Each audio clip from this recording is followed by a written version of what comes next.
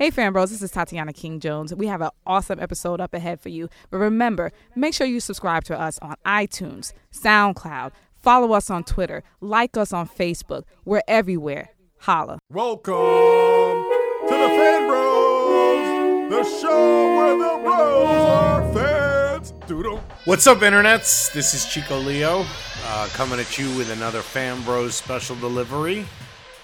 Tonight, since we're at a weird time of the year and we're in between TV shows, and we just had this weekend the Netflix premiere of Marco Polo, I thought I would watch the whole first season over the weekend and let you know what I thought.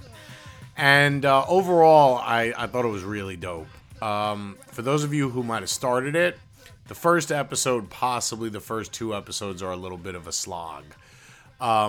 It's by the end, it's really fantastic, and it really picks up every couple of episodes. So it starts out, and I feel like it's intriguing and pretty good, but the pacing is a little weird.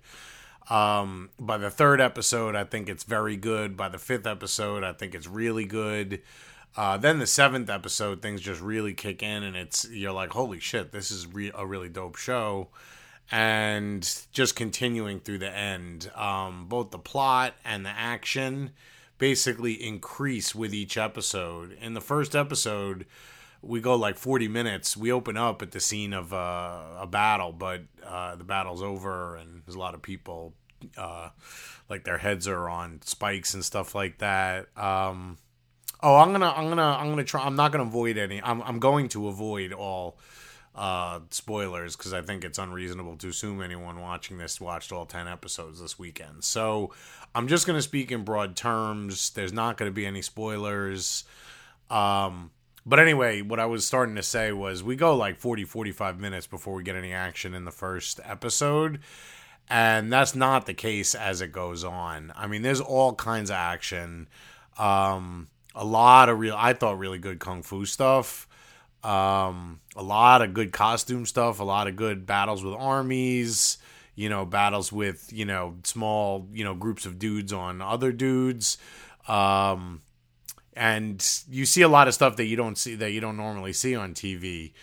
Netflix was advertising this as their Game of Thrones. And while it's not Game of Thrones, I think it's close enough that they can say that. They can say it's their Game of Thrones.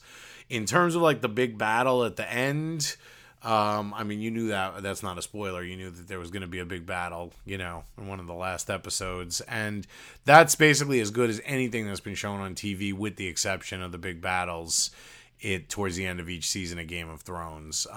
It's not up to the Battle of Blackwater or the battle at the Wall this last season, but it's as good as anything that they show on the Vikings or Spartacus. Better than Rome. Definitely, basically, Game of Thrones set the standard, and this is basically coming close. The other stuff, the scenery, the costumes, the cinematography, all that is pretty much, on par with Game of Thrones. There's definitely a lot less CGI, but the costumes are incredible. It takes place in 13th century Mongolia. And it's Marco Polo is a young son of an Italian trader who's trying to win Kublai Khan's favor so that he can trade along the Silk Road. And Marco Polo ends up at Kublai Khan's court. Kublai Khan is Genghis Khan's grandson. I always said Genghis, but they say Genghis in this. And the performance by Benedict Wong, who plays him, is definitely a revelation. He was in a movie about illegal undocumented immigrants in England during the 2000s, and I know I saw that, and he was good. But the last thing I saw him in, he was one of the pilots in Prometheus. One of the guys who goes down with the ship with Idris Elba in Prometheus. And he's incredible in this. I mean, he's basically Tony Stark meets... not Tony Stark. He's basically Tony Soprano meets Ned Stark. Sort of his own version of Tony Stark, I guess. But he's really, really good. And the series is called Marco Polo. The guy who plays Marco Polo is not great. He's not terrible. He's a little bit of a drip. He's definitely among the least, the least interesting characters. I will give him credit. He manages to keep up with everyone else. There's a lot of really great performances, and he doesn't embarrass himself. And I don't mean to diss the guy, but he's sort of like if you have a player on a team who plays really hard, has a good attitude, but just doesn't have the whatever that everyone else on the team does. I would give him that. But, if there's an open shot, if he's open and you pass him the ball, he'll make the basket. But most of the other performances are way above and beyond any of that. My biggest complaint, and I don't know if this would be shared by a lot of people, I don't even know what the solution is. The whole series is in English. It takes place in the 13th century Mongol court. I almost wish they just gave Marco Polo a translator and everything went through him and everything else was either in Mongolian or Chinese. But that would become an issue. So you have Chinese actors from China, Chinese actors from Canada, Chinese actors from England, Chinese actors from Australia, Chinese actors from all over speaking English with all these various accents. So the Chinese actors from China are speaking English with like a Chinese accent. The Chinese actors from America and Canada are speaking English with American or Canadian, So it's like that. That's a little jarring. I don't really know which language it should have been in, because one of the plot points is that Kublai Khan, who's taken over basically like a quarter of the earth at this point, he's being accused by a lot of Mongolians of being too Chinese. He has a really international court. He's taken over all these lands, and he has people in his court. He has advisors. So he has Arab advisors. He's got Central Asian advisors. He's got Indian advisors. He's got Chinese advisors. He's got Taoist advisors. He's got Muslim advisors. And to some of the his Mongolian people, they feel like he's becoming a little too Chinese. The main plot is that Kublai Khan has taken over all of China except for the Song dynasty, which is in southern China. And it's something that his grandfather, Genghis, couldn't do. And he's basically trying to consolidate his power, take out the Song dynasty, and then he's going to move on the west. The guy who runs the Song dynasty and is his major, antagonist, the major bad guy, is the Chancellor, and he's a really dope enemy. I've definitely seen the actor before. You definitely see a lot of the actors who've been in this. You might not recognize them, but you've seen them in the last 10 years. And I feel like this Marco Polo alone is a rebuke to Ridley Scott's really, really ridiculous statement that when he talked about why he the whitewashing of Exodus, and he talked about for funding, you can't cast Muhammad so and so. Well, the reality is Ridley Scott in his own movie Kingdom of Heaven about the Crusades cast a bunch of Middle Eastern actors, including dude who played the Doctor from Deep Space Nine, and a really, really, really well-regarded Muslim actor who actually played Saladin. So Ridley Scott himself had used actors whose weren't necessarily known in the West for a big budget movie and gotten the money. And here on Netflix, they've got people from all over, because this is but they're not well known to the West. They're all over the East. The Asian actors, Central Asian actors, South Asian actors, that kind of thing. Joan Chen plays the Empress, who, Twin Peaks fans will remember as Josie, and who played the role of the Quick in The Blood of Heroes / Salute to the Jugger. That's the greatest sports movie ever made about a sports game called Jugging in the post-apocalypse. And she's been in other things too, but I haven't seen Joan Chen in a while, and it was great to see her. She played the Empress, Kublai Khan's wife. Just because he has a wife, Kublai Khan also has a huge concubine, many of whom are like the daughters of the nobles of lands that he's conquered. There's definitely, like Game of Thrones, along with a lot of great, scenery, cinematography, elaborate costumes, great sets. There's definitely a lot of nudity, and the nudity is definitely even less balanced than it is on Game of Thrones. There's a lot of naked ladies in this. There's even a fight scene where a concubine is fighting off 4 dudes, and she's completely naked, and they have armor and swords. So yeah, I can't say enough. There's a lot of really great kung fu stuff. If you were a fan of like the Run Run Shaw movies of the 70s, Master Killer, Duel of the Iron Fist, any of those movies, this is like that. The way Game of Thrones is like, Beastmaster. I mean, this is that, but with incredible budgets.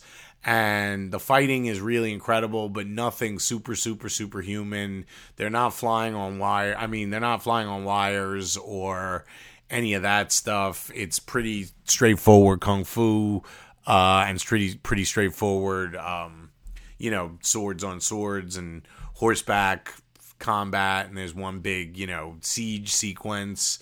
So it's a lot of that, but there's also a hell of a lot of intrigue, which Game of Thrones has.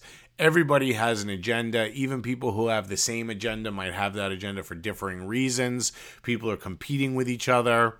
And dude Benedict Wong, who plays Kublai Khan, sort of sits above it all. And again, I think this guy's performance is alone reason to watch Marco Polo. And he sits on a really dope throne that looks a lot more comfortable than the Iron Throne in Game of Thrones.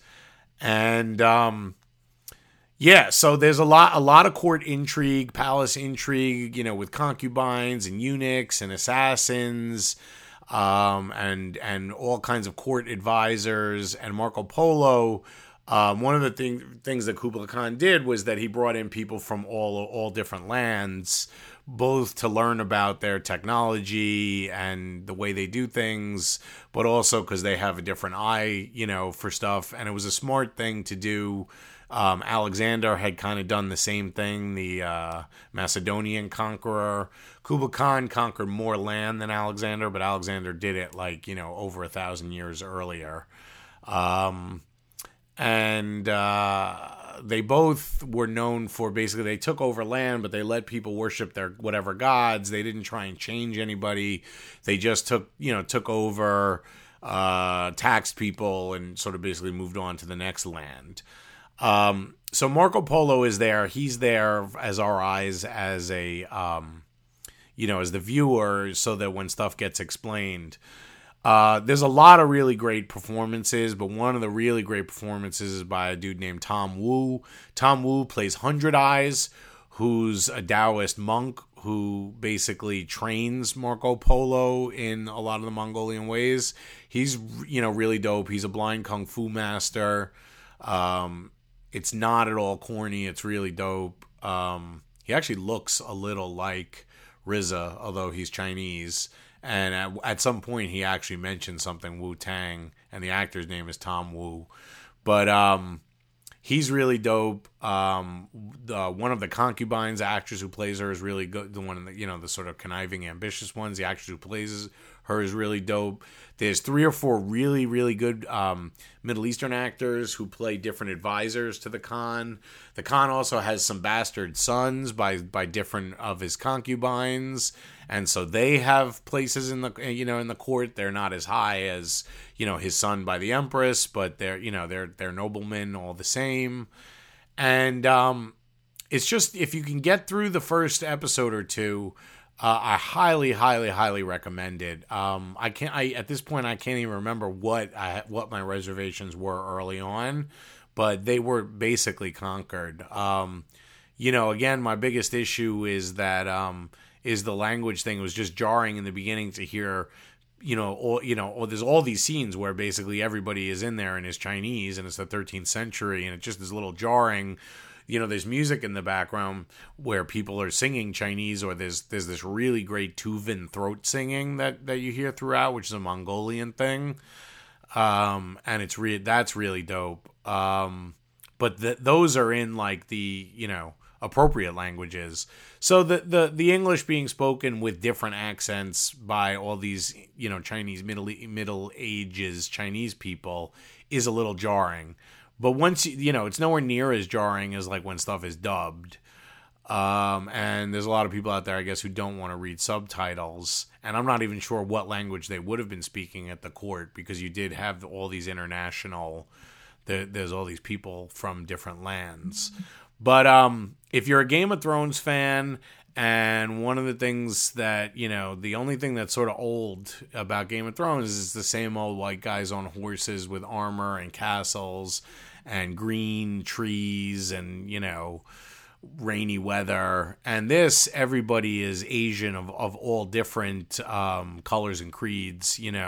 It's every color of beige and brown and tan, and the armor is different and the art is different. And instead of these sort of green hills and forests of Europe, you get this steppe, the Mongolian steppe. They filmed a lot in Kazakhstan, and it's just endless. And the architecture is different. About a year and a half ago, 2 years ago, I think it was the BBC, somebody ran a Sinbad show, and it wasn't great.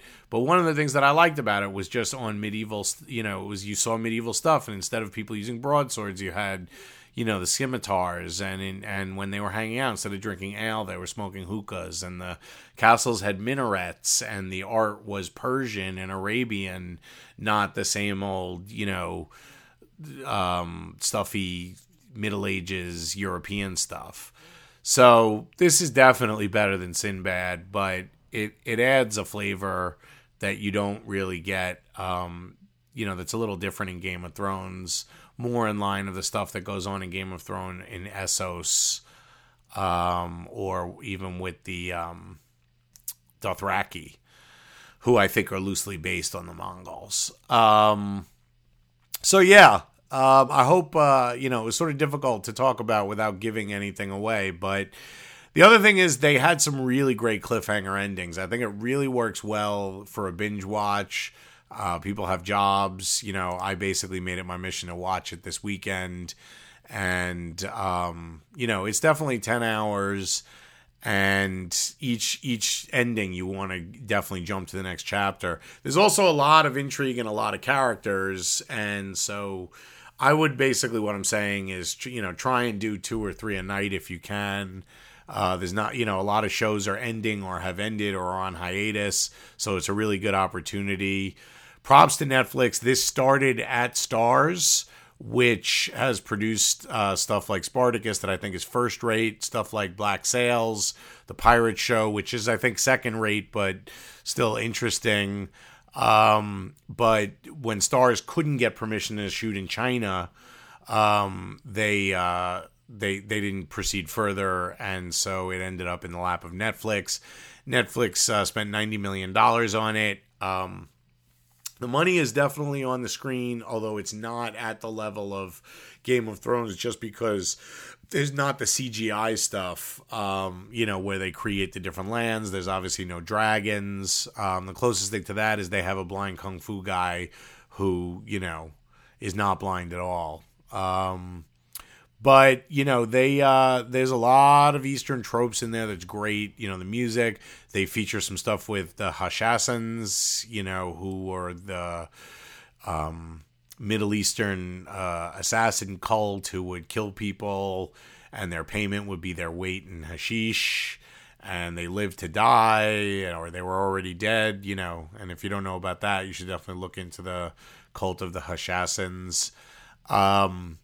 So there's some stuff. There's stuff involving them, and like I said, if you like Game of Thrones and you like the classic Run Shaw movies of the 70s and 80s that I know I grew up with, watching on like Channel 11 on Saturday afternoons or Sunday afternoons, this is like that, but with a Game of Thrones level class and appeal. So, try and if you give it a shot and the first episode or two doesn't grab you, I would ask that you stick with it, because by the end, I definitely I felt like I just watched almost a season of Game of Thrones. This week on Fanbros, we're very pleased to welcome Axel Alonso, editor-in-chief of Marvel Comics. That's coming later this week. Everybody else goes on hiatus. They go into hibernation like bears. Not the Fanbros. We're still out there. Rain or snow, sun or sleet. So subscribe, tell your friends, and check out fanbros.com. Fan Bros.